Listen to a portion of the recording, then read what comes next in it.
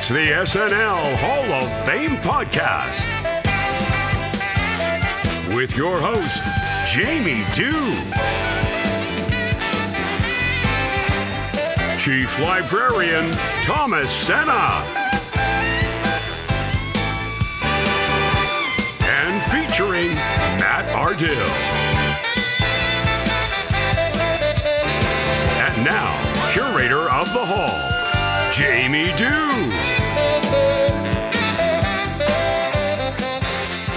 All right, thank you so much, Doug DeNance. It is cold outside here at the SNL Hall of Fame.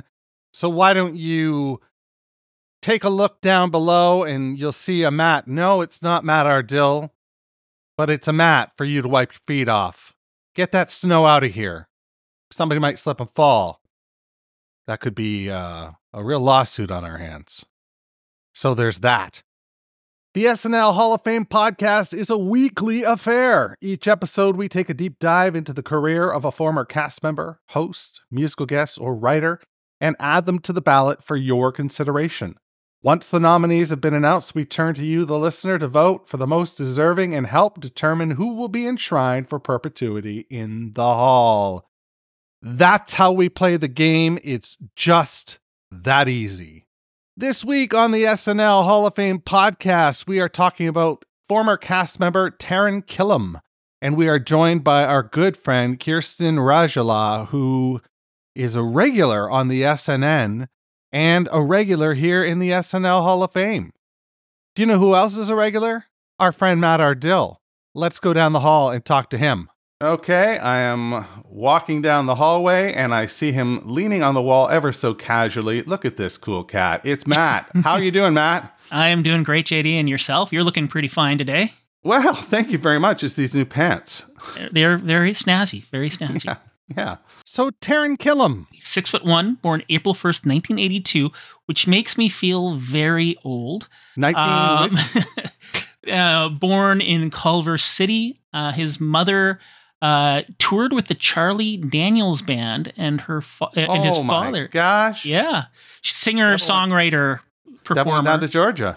Yeah. And his father was a member of the City Garage Theater Troupe. So he has showbiz in his veins. And he was born April 1st, so it's got to be comedy. Yeah, exactly. This is the great-grandnephew of the actors Rosemary and Robert Stack. Get out. Yeah, like showbiz legacy kind of thing. Wow. If he was joining today, they'd be shouting Nepo baby. So, but yeah, he attended the Los Angeles County High School for the Arts and the UCLA Theater, Film, and Television program studying musical theater, which we will get back to.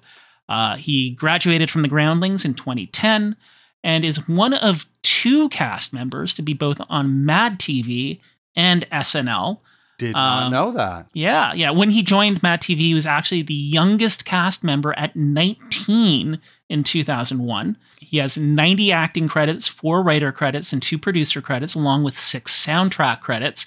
That we will touch on in a second. His first film appearance was in Naked Gun 33 1/3, The Final Insult, as the character named Boy. Very, big credit there. It was 1994, and he was at the age of 12 when he was first on screen. Yeah, so as a child actor, he was also on Unsolved Mysteries, The Jersey, and Big Fat Liar. He had a recurring role in Stuck in the Suburbs. He went on to play Mr. Rad in Community in their regional holiday music episode. Okay. He wrote the comic book miniseries for IDW called The Illegitimates, which I'm going to have to now cover on my comic book podcast. Give it a plug. What's the title? Detecting the Marvelous. So that's if you want to check out about comics, 3 comics, chatting about comics. But yeah, so he went on to marry Colby Smulders and is a Broadway star, taking over the role of King George III in Hamilton in 2017. And he did so well with it. Yeah. And he also played Lancelot in the Broadway production of Spamalot. Oh. So, that's tying his comedy and his musical loves together. Yeah. Which I wish I could have seen that. Yeah, that would have been great. Man, wish I lived in New York sometimes. Yeah. It's so close, yet far enough away to be a pain in the butt. Right? So I think we should go to our friend Kirsten Rajala and Thomas down in the basement and get a sense of what they're thinking about Taron Killam. Looking forward to it. All right, Kirsten and Thomas, take it away.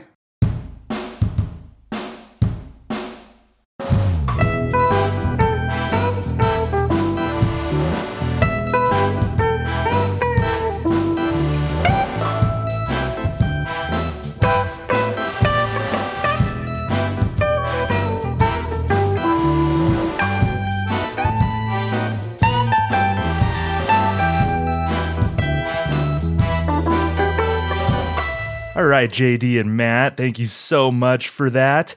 Yes, we are talking today about a great and sometimes I think overlooked cast member, and that is Taran Killam. So to join me, not an overlooked guest, in fact, what are you on now? Are you a 20-timer on our podcast at this point, Kirsten? I feel like I'm a 20-timer, a happy 20-timer though. Yeah, you're like our Steve Martin. I think you're just like you're in the fabric of the show. I love it. Thank you. Yeah. Thank you for joining us, Kirsten Rajala. Thank you so much, Kirsten. How are you doing? I'm doing fantastic, and I know I say I love so many of the people that we talk about, but this is a real special one.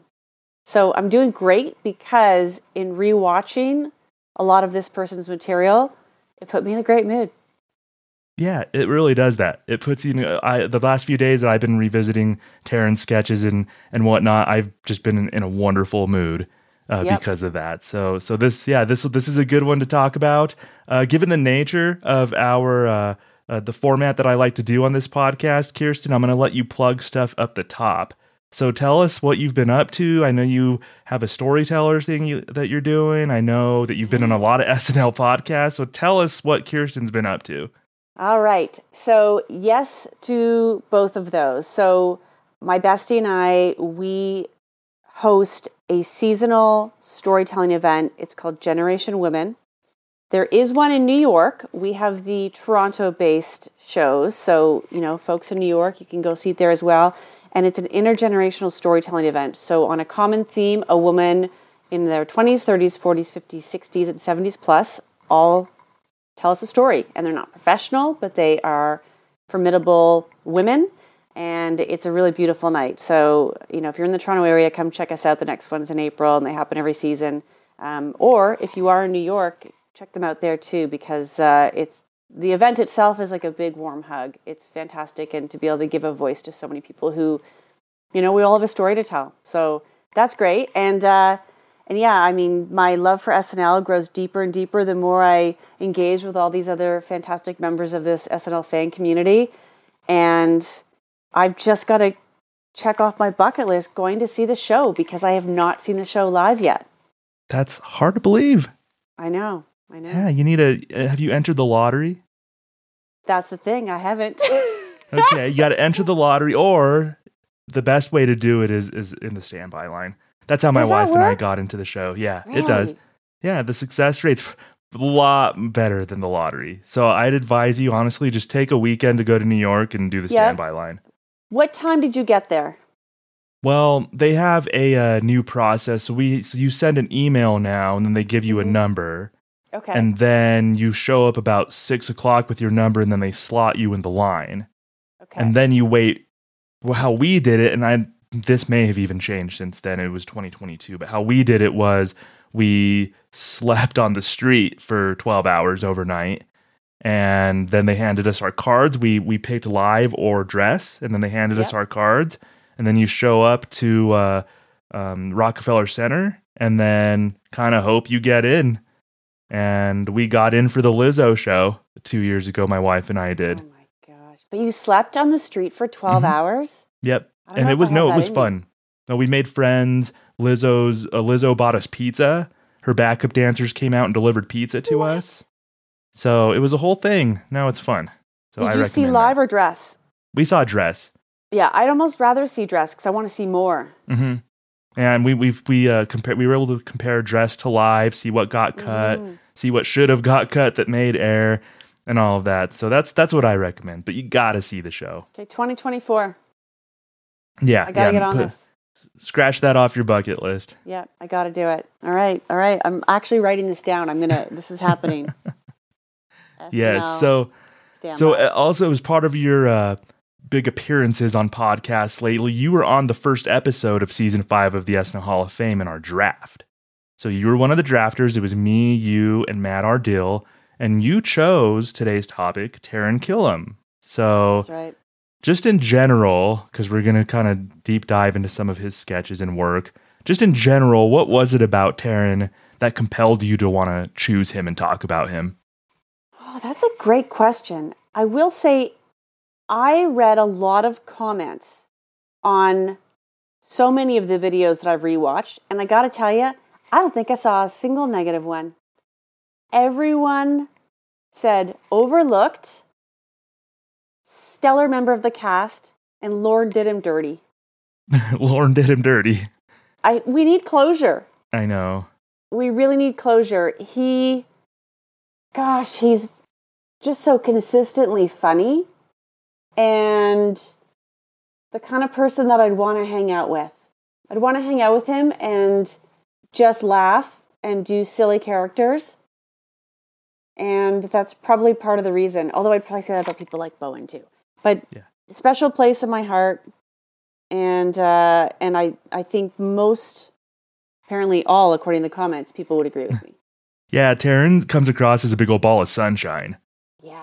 I think that's like something that came to my mind. He's just like he's just pops off screen. He just fills the room with joy. Even when he's playing like a almost an unlikable character, it's fantastic, and he's likable in the process. Yeah, and all chips on the table. Like no ego, just attacks each character. Yeah, which I admire and enjoy so much. And Kirsten, as far as like SNL cast members, I kind of a few different categories come to my mind. So you have cast members who are unquestioned stars that hit in the mainstream. So like your Will Ferrells, your Eddie Murphys, like those are unquestioned mainstream stars that hit on the show and had a wider reach. Then you have cast members who are just not cut out for the show. Don't want to name specific names, but we can think about SNL history. We know who a lot of those people are. You see them, they're okay, but maybe not totally made for the show. Then you have cast members who are obviously very good, obviously made for the show, but slip through the cracks just a little bit. So I think Taran probably falls into that last category. Clearly made for the show, but kind of like went under the radar. So why do you think that happens, Kirsten? Like a cast member can be made for the show, but not 100% hit like on a mass like populist level. Oh, I wish I knew. I would just become an agent in Hollywood. I think he's got a little bit of so many things. He's got a character actor's sensibility. He can play the, Prince Charming type role physically. And then there are some sketches like Overly Protective Brother where there's some Farley.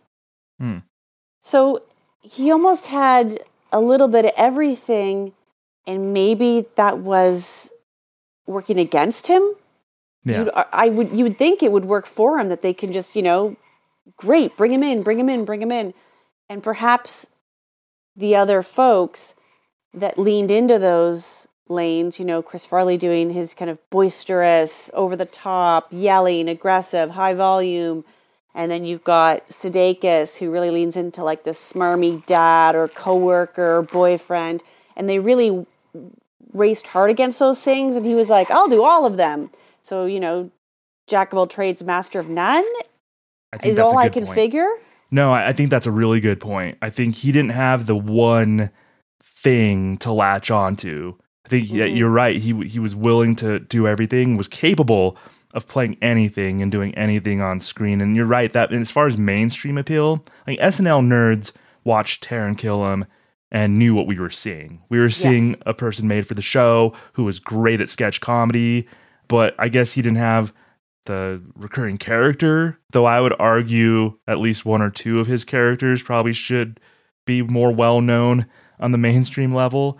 But you're right, jack of all trades. I would say master of them, but maybe not. That wasn't the perception of the quote-unquote like average fan or the people who aren't not in a like Hollywood SNL way. nerds. Not in a Hollywood way. Yeah, exactly. But we are here to appreciate Taran Killam. So we know SNL fans do, and we appreciate him. So Kirsten, I want you to get this going. We're going to talk about some sketches. What sketch or character do you want to start with Taran Killam? Well, there are so many. I know we're going to cover them all. But one of my favorites, it may have been one where he really landed in my consciousness, was Les Jeunes de Paris, the youth of Paris. And this happened a few times. I think the ones with Emma Stone really, that was the top. They're a bunch of, teenage, kind of cool Parisian kids with their Parisian style hanging around a jukebox. There's some flirting going on. And then this really fun poppy song, which, by the way, I Shazammed and then put on my Spotify and have listened to because it's so fun. I think Taryn or somebody heard it at a Starbucks or something. Really? One time and was kind of like, oh, that's where it came from. Yeah, that's a cool groove. Yeah. And then they just do this kind of incredibly wacky dance at certain parts of the song and then switch back to playing it cool.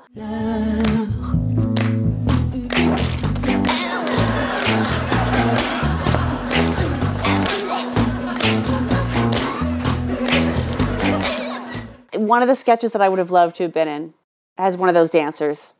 That looks so much fun. And by the way, my French teacher wife would say magnifique on your pronunciation of Les Jeunes de Paris. Well, I'm in Canada, right? So yeah, that's true. You have a leg up. Yeah, I should. Just a little leg up. But compliment. Thanks. No, I'm taking away the compliment. No, this was great. Like kind of an out there concept. Like it's almost a parody, like a stereotypical view on like the youth of Paris or whatever. Like so funny out there concept. Taran is such a good physical performer, and I think that's going to be a common thread in a lot of the stuff that we talk about is just how he contorts his body, the facial expressions, after the look on his face after he gets slapped, and he's like had this kind of the self-pleased look on his face, and just such a great physical performer, Kirsten. I agree. I have some key themes: the physicality of his performance, and also very much a vocal performer, using through all his impressions, kind of volume, tone, cadence, and then face pulling. He really is in control of his being and brings all of it. There are some recent episodes of the show where we've had guest stars and such on, and you can see a difference when they're showing up and they are there on their looks alone or their attractiveness or something. And this is someone who will do anything for the role, pull faces, yell and scream, as you say, twist and contort. And I think the fans appreciate when someone really just dives in like that. Yeah, when I was talking about the different categories of cast members, when I said cast members who are just maybe not cut out for the show, that's one of the huge things that sticks out is they almost have nervous energy on screen, and then I feel sorry for them. They're self-conscious. They're self-conscious, yeah. And I don't want my SNL cast member to be self-conscious. I don't want to sit there and feel bad for the person on the screen. With Taran, that was anything but. He had complete control of his performance. If he was nervous, which he probably was, especially at the beginning. Dana Carvey said it. He was nervous after his 5 years on the show. So I'm sure Taran was nervous, but it did not show. He was in complete control in his performances. Where you see that a lot is when a sketch has physical demands for the character. And I'm thinking of the Maryville Brothers. Because a sketch like that requires a very specific type of movement. They're animatronic characters on this kind of carnival ride. So in addition to, having to use his face and his body in a way, there's a very specific type of movement that him and the Maryville Brothers are making. So I think it's a perfect example of someone who can match the movement with the facial expression and that kind of what that character is, which is this, he almost looks like slack in his face. Right. And he just does those movements so well. It's hilarious. But Maryville Brothers to me is another one where I actually don't know if he wrote that, but someone had to have created that with him in mind.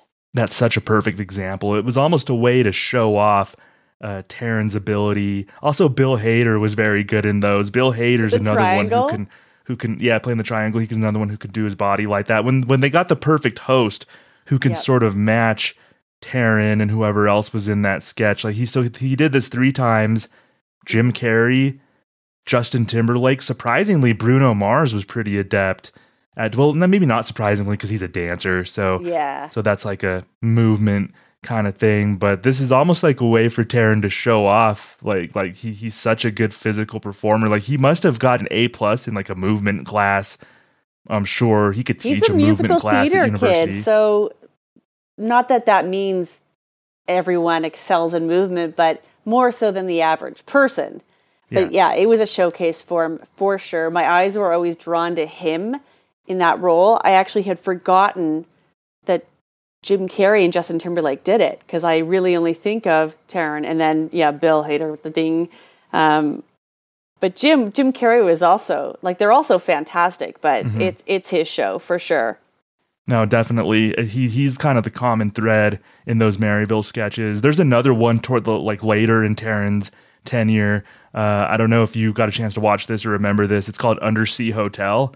It's with when Peter Dinklage hosted. It's another great example of how great Taron is at just odd movements, because Taron plays a dead body who's supposed to be floating underwater, and the way he's moving his body is absolutely hilarious. Do you remember this one? Yes, and I, in my recollection, thought he must have been dangling.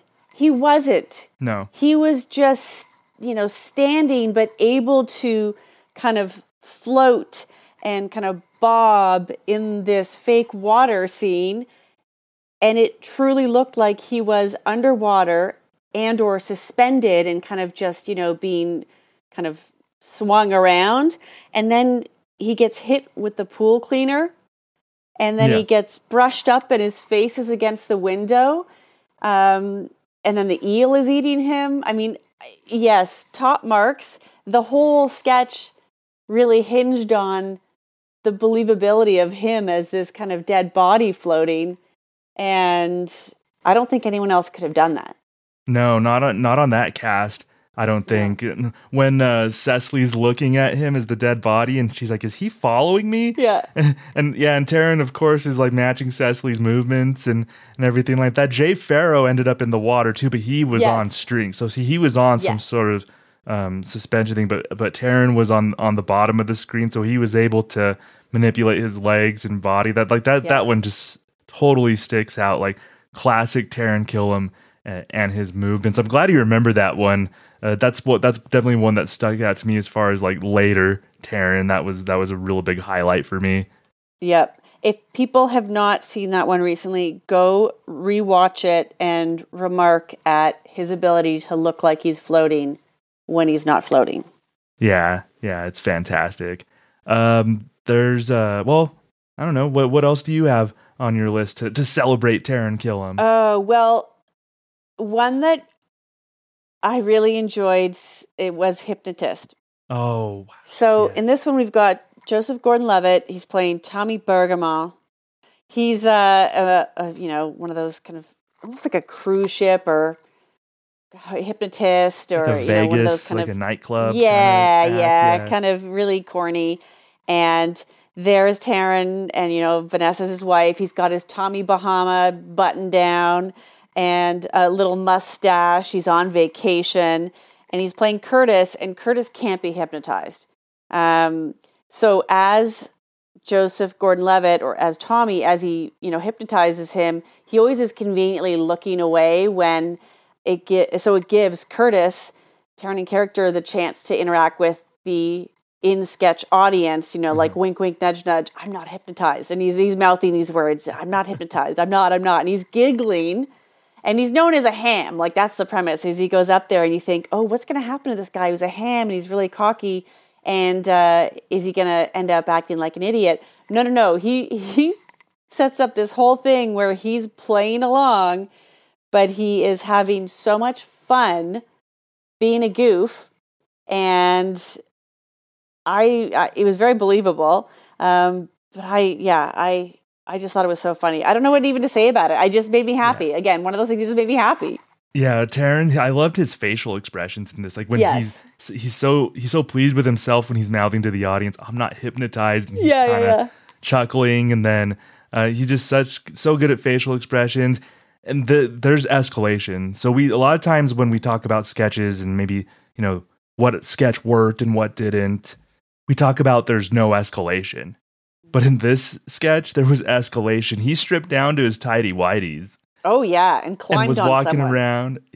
walking around in his tidy whities, pretending to be a dinosaur, humping Keenan, humping people. Yep. Taran threw himself for the joke into this. Yeah. Joseph Gordon-Levitt was the hypnotist. He did a great job. Vanessa Bayer played his wife. This was from season 38, almost like a lost era of SNL. Like it was a transition era of SNL after after Kate, or after Kristen Wiig and those people, and before like a lot of the political stuff took hold, before Kate and Cecily and Aidy really like took hold in the show. There was a little transition period, and a sketch like this tends to get lost, but this is such a great highlight. What else I enjoyed about it is that it ended really well, because that is often something I'll complain about, that the sketches don't always have a really nice bow on top. And in this one, they created an entire scenario where he apparently, under hypnosis, admits that he's cheating on his wife, and Vanessa Bayer plays along. Curtis, when I snap my fingers, you will reveal your darkest secret. I'm cheating on my wife with her sister. No, Cherie. He told me to say that I was hypnotized. That's part of the show. Tell him. Well, happy birthday to me! Oh, Cherie. Oh, God, you ruined my life. Why? This is unfortunate. But as you can see, I did, in fact, hypnotize Curtis. Oh, she's so shocked. And then you see her pop out on stage, and she's clearly, I'm not hypnotized. I'm joking, too. I'm in on it. So I really liked how that one ended. There is a great example that I have of facial expression. Mm-hmm. And this was a sketch called Brother to Brother with Chris Hemsworth. Okay. Remember this one?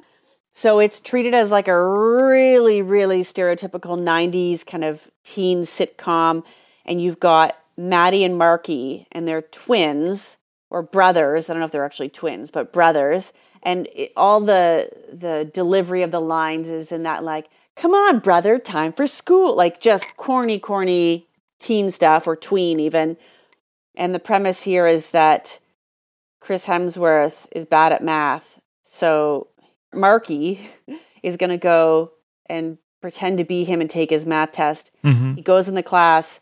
The teacher and all the students clearly recognize that they're very different looking. It's Chris Hemsworth. Yeah, right? You think about Chris Hemsworth and Taron Killam. No offense to Taron Killam, but Yeah. And then Cecily and the student, who's the teacher, and the students in the class will not stop making comments about why the two look different.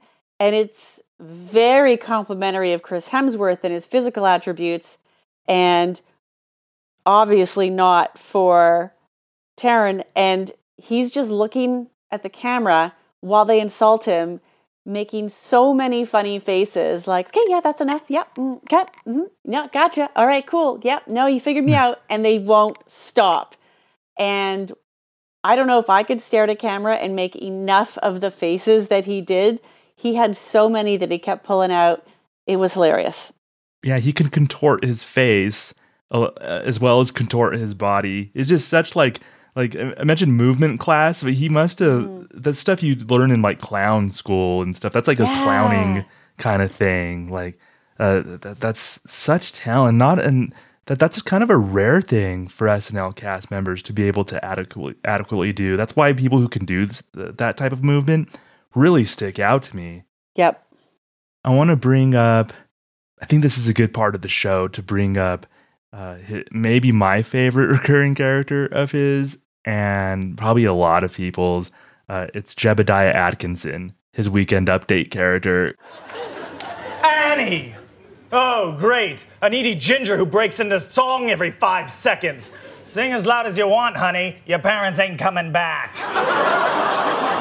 Next! Don't even get me started on cats. I've seen a less depressing show featuring 100 cats. It's called Hoarders. You know what that play needed? A first act visit from feline aides. Cats don't care about you. All right. Okay. Kirsten, tell me in this research you dove into Jebediah Atkinson. I actually saved it for last because I needed that to be the wonderful dessert.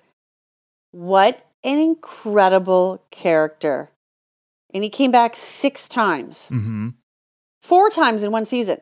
So Jebediah, our 1860s newspaper critic, the jokes are amazing. But what I especially love about this is oftentimes, Michael Che does this a lot, is when there is a joke that causes groans, is they try to win the audience back over. You know, they kind of, Jebediah gives 0 Fs. He doubles down. He doesn't give an inch. Like, it's unapologetic. He says the craziest things, and his character does not care if anyone is insulted. It is what makes for such a funny character. And then he mocks them back at their groaning. And he insults them like, what have we got here? He says they were such pussies about that cat joke. The audience went full bitch after the Snoopy joke. Oh my gosh, there's I think more. At least 2 or 3 times in different Jebediah appearances, he said that the audience went full bitch on something. Yeah, audience were such bitches. Yeah. You know what's funny too is in this character ad-libbed a few times. There were a few times when clearly he went a little bit off script, but he was able to improvise so well in character that I think he became more beloved because of it. Yeah, there was like a flub that he had when Cecily was an anchor. Tommy. Did you like any of this year's nominees? I haven't liked any Tommy. What? I haven't liked any Tony nomination ever. You're kidding me? I got big beef with Tommy. A bully, and Tommy, you know who you are. But the Tonys, Cecily. And she kind of laughed, and he's like, Tommy, so he made up this backstory on the spot about how Tommy used to bully him or something, and then he got right back into the character. Like, that's such a great job of Taron, like, thinking on his feet. Yep, absolutely. And if you can draw your eyes away from him and check out Seth in the time that he was talking about Frosty the Snowman and Charlie Brown special and such, Seth is captivated by him, I'll say. So watch it back, and again, you'll usually want to watch Jebediah, but Seth has turned to him, and he's just delighted and giggling and so captivated by this performance. Like, it's like he's just watching a masterclass himself, and, you know, kind of got out of his own Weekend Update hosting character and was just facing him as an audience member also. So I thought that was really fun because, you know, making one of your colleagues laugh like that to us always feels like the epitome of nailing it. I think delighted is a great delighted is a great word for it. Seth looks so delighted, and I like that this character worked across update eras too. So he started with Seth, and then you could see appearances with Jost and Cecily, And then he even appeared with Jost and Che. He was on there with Michael Che. So this character spanned like 3 different update eras, and it worked every time. This was so beloved. I can't believe he only did it 6 times, but I think that's probably for the best. I think, ration it out a little bit, make people want it, and the way he would toss the cards, Kirsten. Oh my gosh. Next. I will say, out of 6 times, though, it was strong every time. Yeah. Because often we think, oh, you guys just cool it with this one. No, it was the joke writing was incredible. You dropped a real Lincoln log. When he made a joke, I don't know who it was about. Someone, this is like a death that occurred a century ago. Oh, too soon. Yeah, I think it was Lincoln. Was it? Yeah. And then Jesus. Yeah, nice fan base. You've got a leper on one side and a prostitute on the other. And then we, mountaintop fish on a hot day. Like, just the most sarcastic awesomeness. Yeah. Well, a big topic amongst SNL fans a lot of times is, this cast member's not getting screen time or they're not being used right. I always say they need to look at the update desk. They need to write update pieces for themselves and try to get on the update desk. Taran did it right here. Kirsten, I think this is like a template for what an update character should be. Like, this is one of the perfect update, like Jebediah Atkinson, Stefan. There's like a handful of update characters over the years that just really stick out, and Jebediah is one of them. This is like a classic. Like, if I had taught a class on SNL and how to do well on SNL, I would show this character, say, this is what you got to do to make it on update. I agree. Commit so fully, embody that character through and through so that you can improvise in character that easily. Oh, yeah. I mean, Jebediah. Is this the best thing Taran did possibly on SNL? Ooh, it could be. I kind of think, looking back, like he had a lot of strong work, but Jebediah, kind of think it's his thing. It's what he might be remembered for, and that's a great, like, if an SNL cast member, if their best thing was Jebediah Atkinson on Weekend Update, that's a heck of a career. You did good. Yes, if I think of, let's say, we're coming up on the 50th, of all of his work, Jebediah should be in the highlight reel. Mm-hmm. Or I'd want Jebediah. I'd want Taran to come back and do Jebediah like on the 50th celebration show. Well, say that out loud a few more times. Let's manifest that shit. Yeah. That has to happen. And I will tell you this, that would give me a little bit of the closure that I need due to his departure. Oh, I know. Yeah, we could talk about that at the end, but I know. I totally feel you. But I would just love to see him egg on all the celebrities that are in the crowd, maybe make jokes about people in the crowd and say, oh, like in a classic Jebediah sort of way. I would love that. That's right. Yeah. Well, here's the thing. He also played your more conventional roles. Mm-hmm. So I'm thinking of Blazer, which is, your kind of retro cop show detective, sliding across the hoods of cars, getting the bad guys. Always the shot of like leaping from one building to the next. Every trope from those detective sitcom shows, his being named Blazer. He's tough, he's cool, he's Blazer. He runs, he punches. But it turns out that he's racist. Yeah. And this one also had a great ending where you zoom out and you realize he's watching that footage on a small screen in his boss, the police chief's office, and getting, in trouble. So, you see why I gotta fire you, right, Blazer? Because I only beat up black guys? Yeah, because you only beat up black guys. Because my partner filmed everything with his body cam? Yeah. Also, because I edited it all together and added music and put it up on YouTube? Uh-huh, yeah. All that, yeah. Well, had a good run while it lasted, didn't we, Chief? We sure did. We sure did. And then we see them high five about the good old days, we zoom out from that, and it's the footage of the police chief getting in trouble by the commissioner because he's done the same thing. So a really fun way for us to resolve that and make it not just be about only the character, but some fun storytelling tricks along the way when it came to the pre-tape. Yeah, that happened at the end of season 40, and that was such a perfect premise. The fact that this stereotypical Detective Don Blazer, he's this badass and he's punching, but then of course, like, as an audience member, starts becoming clear when you're watching, like, he's only punching black guys. Like, what's going on? And then the fact that they call it out and it's like kind of gets meta, and that's one from season 40 that possibly gets lost too, but that's just one of my favorites. And just the affectation that Taron can put on his voice, the kind of airheady, but like want to be badass kind of guy. Like, I love that affectation. He did that too when he played Brad Pitt. Yes. He kind of put on a similar sort of like affectation. He debuted, it was kind of an odd debut. He debuted Brad Pitt on Weekend Update doing the weather, which was kind of interesting. But there was a 4-part runner, Kirsten, in the Bruno Mars episode. I don't know if you remember this or were able to rewatch these, but is this the Cologne? Oh yeah, the Cologne, Taco Bell. You've been running all day. Sometimes it feels like you've been running your entire life.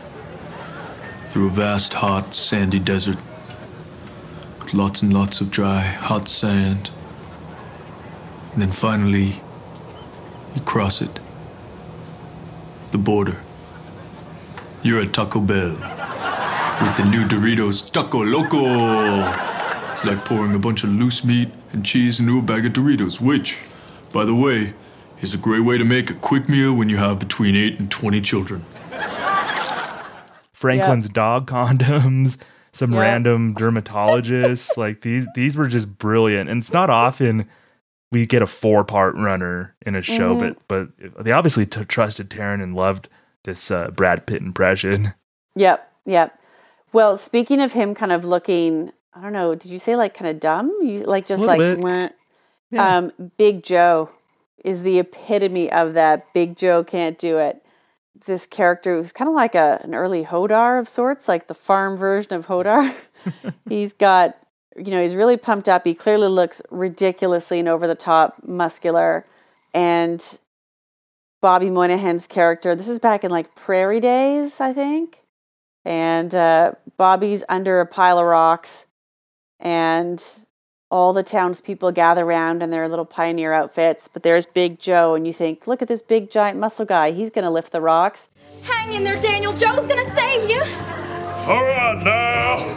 Everybody stand back. Here goes. I can't do it. What? Are you sure? Can't be done. You didn't try for very long. He gonna die. Well, I don't want to die. We won't let you, Daniel. Let me give it a try. Ain't no use if Big Joe can't do it. I got it. All right, well, that's good. He got little rocks. Come on, keep on going.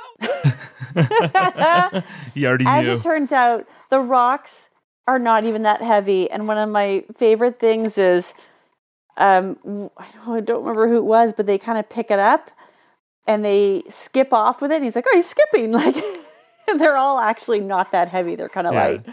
And then, there's a fun element where he's trying to pick up one very heavy one because his manhood is challenged by another suitor for our female character. And then we see like night, day, night, day, night, day. And he's clearly still trying to lift this rock, but no, he just can't do it. Yeah, that's great delivery by Taron as well. That's like what a good actor he is. Yeah. Right there. That's a good example.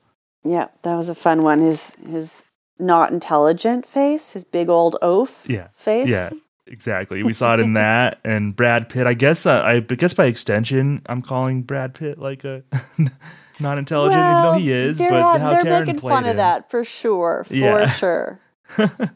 And Taron could play weird too, and he does really well in very bizarre, weird sketches. That's kind of what you were talking about. Was he can do a lot, whatever they needed him to do, he could do it. And one of the more bizarre sketches from that era is when Anne Hathaway hosted, and it was an earworm. The song's in my head right now is because I'm about to talk about it. It was the legend of Mokiki and the sloppy swish. Mokiki does the sloppy swish. Look at him move. Mokiki does the sloppy swish. He'll hypnotize you. Mokiki roams the streets. He appears without a sound. He does his sloppy swish, swaying just above the ground. What is the sloppy swish? It's a move that is outrageous. If you try it, you may like it, because it is contagious. Mokiki does the sloppy swish. That's such a bizarre sketch that Taran and Keenan, both of them just do so well in this. This is a pretty famous sketch. Yeah. This pre-tape. It's one of those if you know, you knows. It must have been dreamed up at 5 a.m. And I often wonder if someone just put on that outfit, like if he just put on that outfit. And, that's kind of, because I think he said the dance is what's, the idea that like a dance kind of, you do something silly and sometimes that turns into a dance craze. But that outfit also seemed like the kind of thing you might wear around your house between the holidays when you've been inside for so long and you're just walking the dog. Like, it was very strange. One of the things I loved about it is they clearly film him doing this dance IRL on the streets of New York, and random tourists and citizens of New York join him. Yep. And you can tell that it's, he just showed up guerrilla style and just started doing this dance and then, watch what happens. It's a really funny one, and it is weird as all weird could be. It's so strange. It's almost like they thought of the dance. They knew Taran, the way his physicality, that he could do that dance and make it hilarious. And it almost seems like at the last second they had to come up with like a backstory for Mokiki and why he was like that. So it ended up like he was a normal guy who had experiments done on him, and now he has this dance and spits venom and all this stuff. But at the last second, it almost just like, oh, we actually got to explain this. Maybe put that in the song. I don't know what's happening here. Well, otherwise he just looks like he could be, homeless or in unfortunate circumstances. But they're like, no, there was some shit that happened to him. Yeah. And the song too, like it reminds me so much of a Manu Chao song. So it takes me back to this time when I would listen to that. And there's so a lot of memories. It's so weird that you say that. I thought of Manu Chao immediately too. Yeah. I didn't think anybody else would understand that. Yeah. I got you. Yeah, my wife's a Manu Chao fan. So at least a few people in the world. It takes me right back to listening to that. Yeah. Absolutely. That's a total Manu Chao sounding song.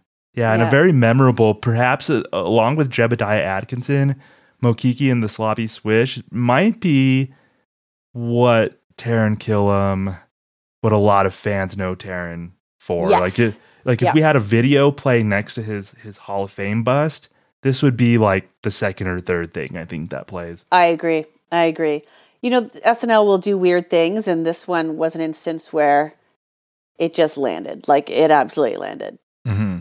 So strange. And the fact that, you've got this beautiful woman who also gets ugly and starts doing the dance in those horrible sandals.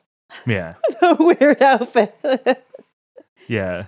They also gave Taran like political impressions. He did Paul Ryan, Marco Rubio one time, Ted Cruz 7 times toward the end of his tenure. So if they needed him, Taran was there to pitch in with Mitt Romney's son. I remember him appearing at one point.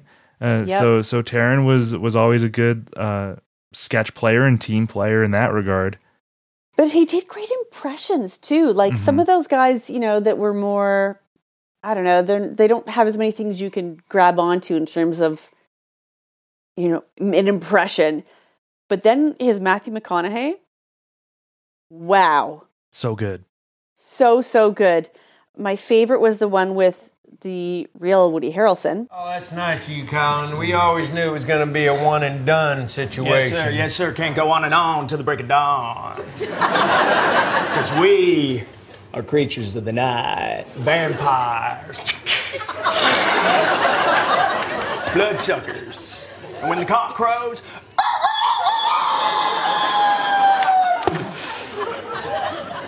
dust in the wind.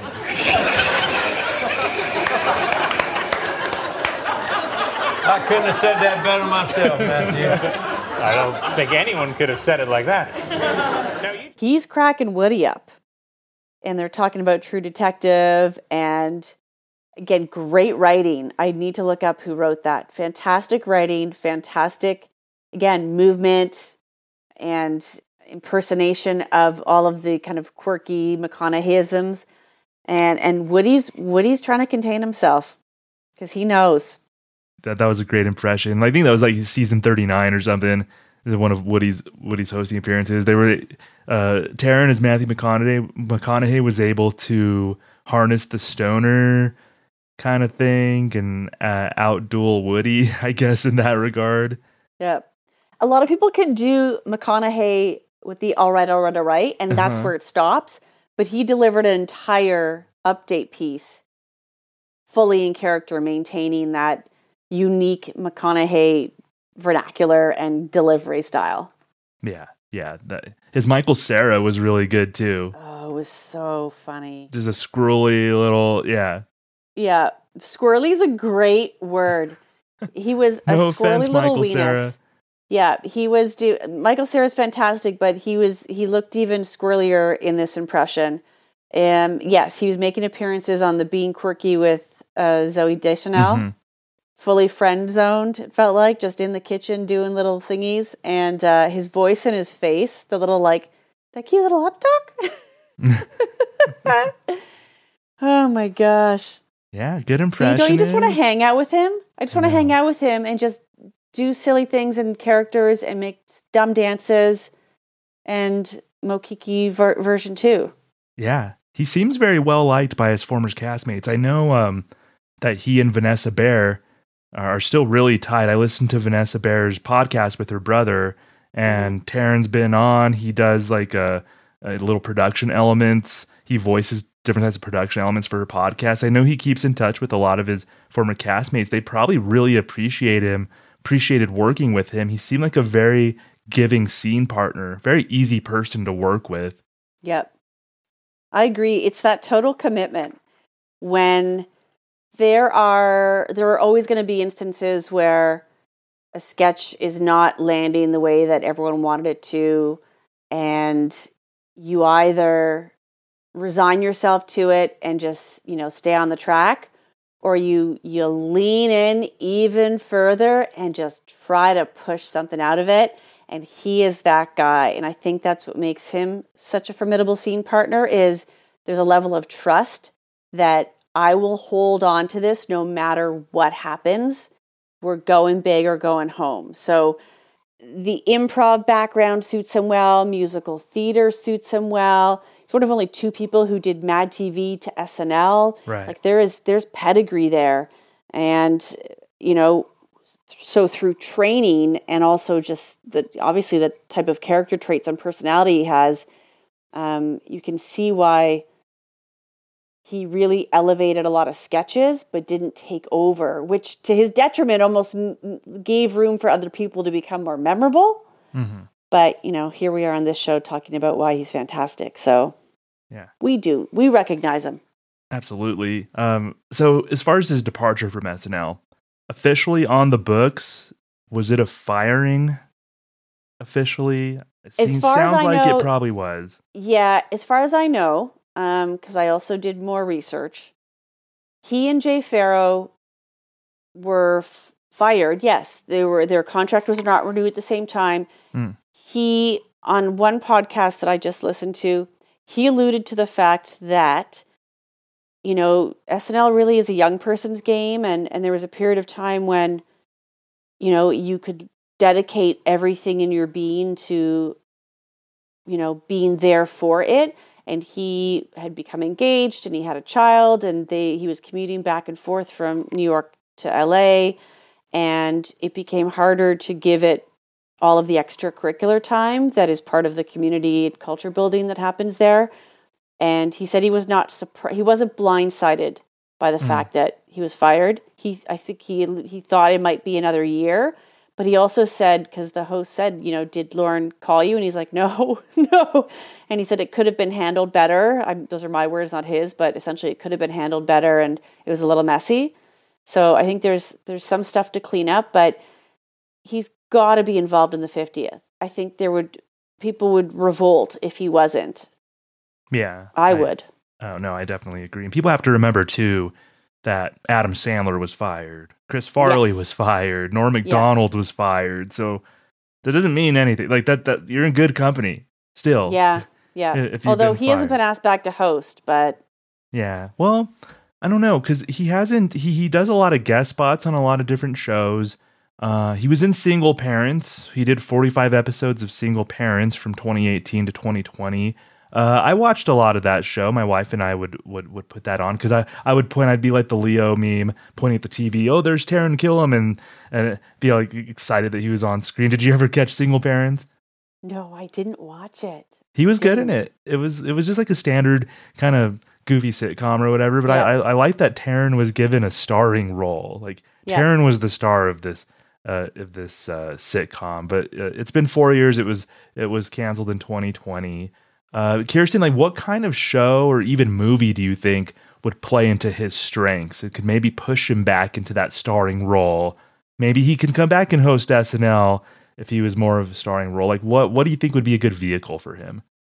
This idea of a starring role is interesting, because I don't know that he's necessarily a leading man, so to speak.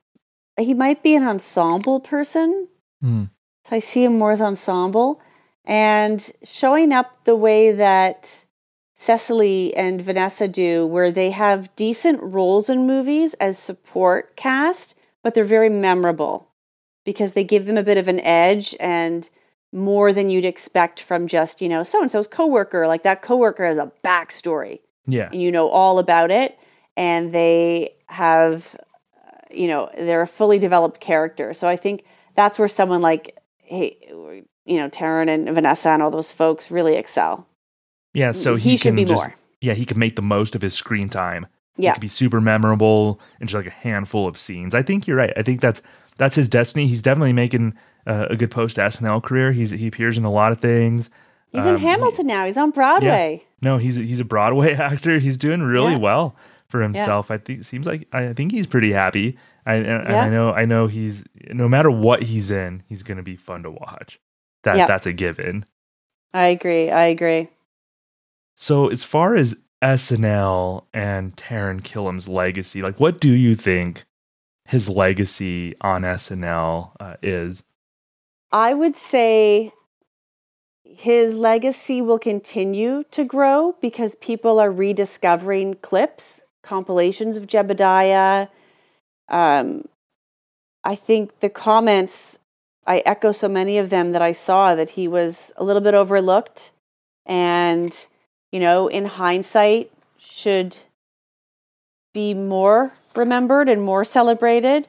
And that's not due to any lack of performance ability on his part. I don't know what kind of weird chemistry didn't result in this, shooting off to Hollywood or being asked to host multiple times, but I think there's still time for some of that. So I think great character work, great team player, all in commitment. Again, I just keep thinking of Vegas, push those chips all on the table. You are in. I also think that, there's one fun moment that other people remember, even if you weren't a fan of the show. And it was when he did the Robin video. 4:30 in the morning. We're clearly in one of the backstage kind of writing rooms, and you get to see people just hanging out. Clearly everyone's exhausted and tired, but man, did I want to be back there with them. And it gave me a small window, a little peek into the BTS, the behind the scenes of being in the show, and him just doing this dance, and he's rolling around on the ground, perfectly matching this Robin video.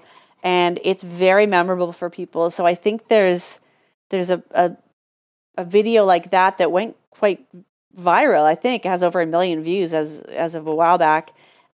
Shows that it wasn't just the character work, that it was also just him. Mm-hmm. It was also just him. He just seemed pretty awesome. And, you know, I want to see more of him. I think a lot of people do.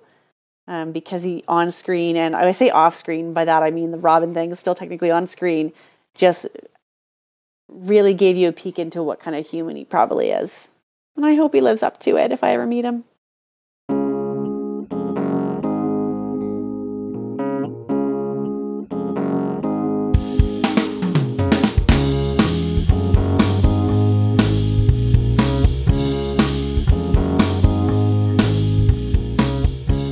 So there's that.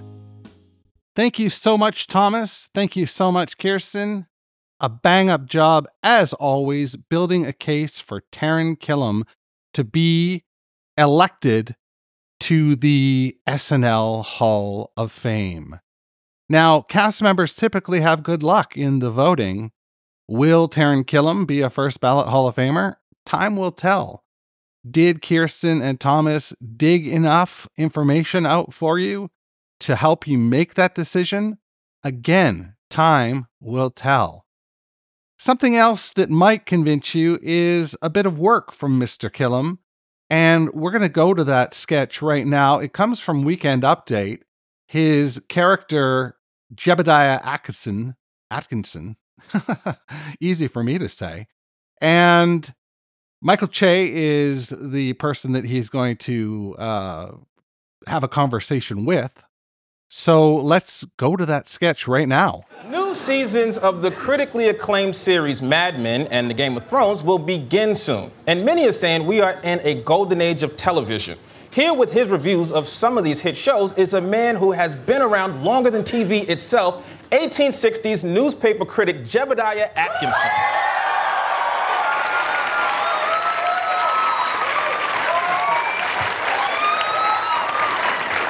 Thank you, Michael, for that enthusiastic introduction. So good to be back. So, Jebediah, have you been keeping up with all these big TV shows? I mean, Of course I have, Michael. yeah. And as always, I think you'll find my reviews to be perfectly moderate and totally rational. You know, I was worried about that. All TV is excrement! Mad Men, the most likable character in this show is cigarettes. Hey, AMC, if I wanted to know what life was like in the 1960s, I'd move to Indiana.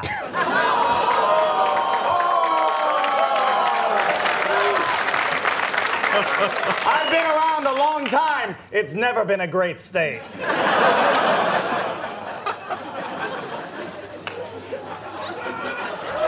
Game of Thrones. Oh, great, a softcore porn with 100 hours of backstory. At least in porn, you know how it's gonna finish. Oh, and George R.R. Martin, you better hurry up and write those books because from the look of you, winter is coming.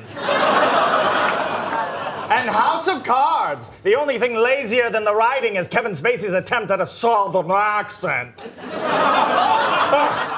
And when he makes those turns to camera, I haven't witnessed shots that jarring since the assassination of Archduke Franz Ferdinand. Wait, Jebediah, you were at the event that started World War I. Of course I was, Michael, but I prefer the sequel. Come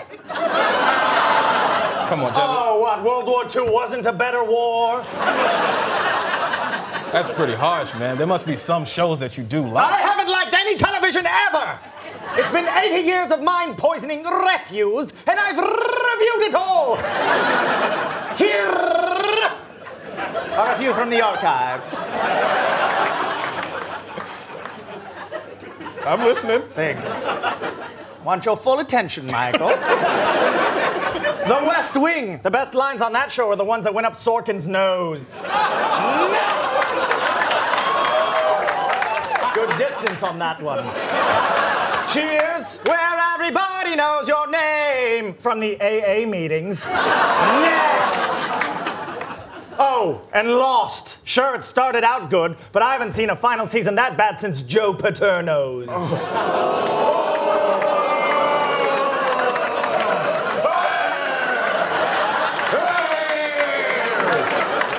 If you don't like that joke, just do as Joe did and turn a blind eye.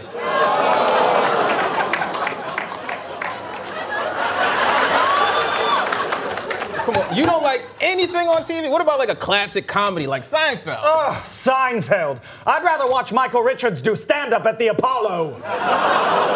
That's right, I haven't forgiven him yet. Hey, Kramer, I can say an N-word too. Next! Keep that for a souvenir.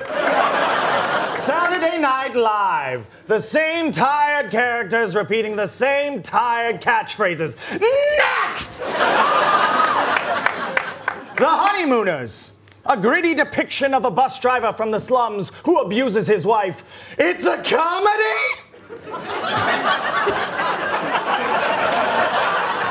And who's the genius who said, oh, this is great, let's turn it into a cartoon, set it in the Stone Age when women had an even harder time?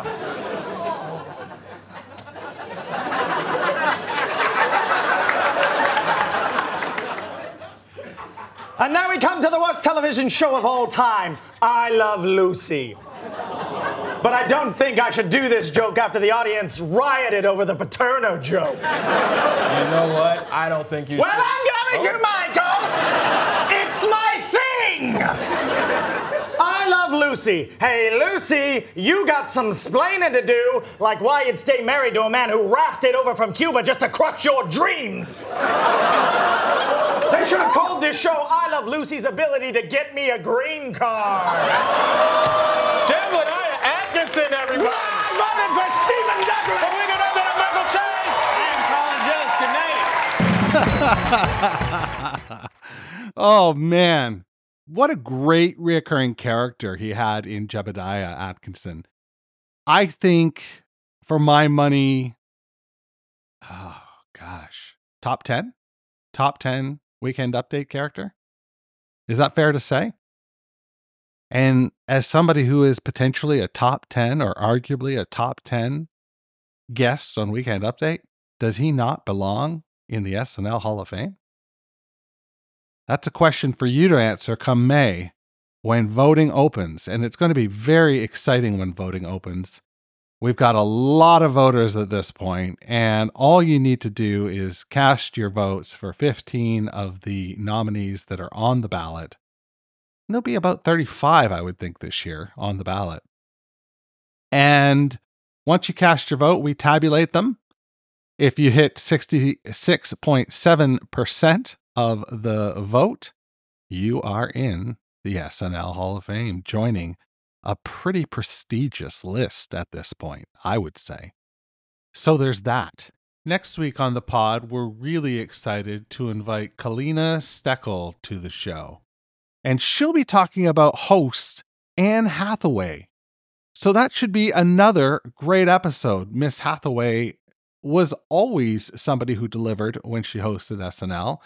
And we'll see if Kalina can put together an argument that will get her inside the prestigious Hall of Fame. That's what I've got for you this week. Thank you so much for coming out. We really appreciate you downloading, sharing, rating, reviewing this podcast. You're wonderful.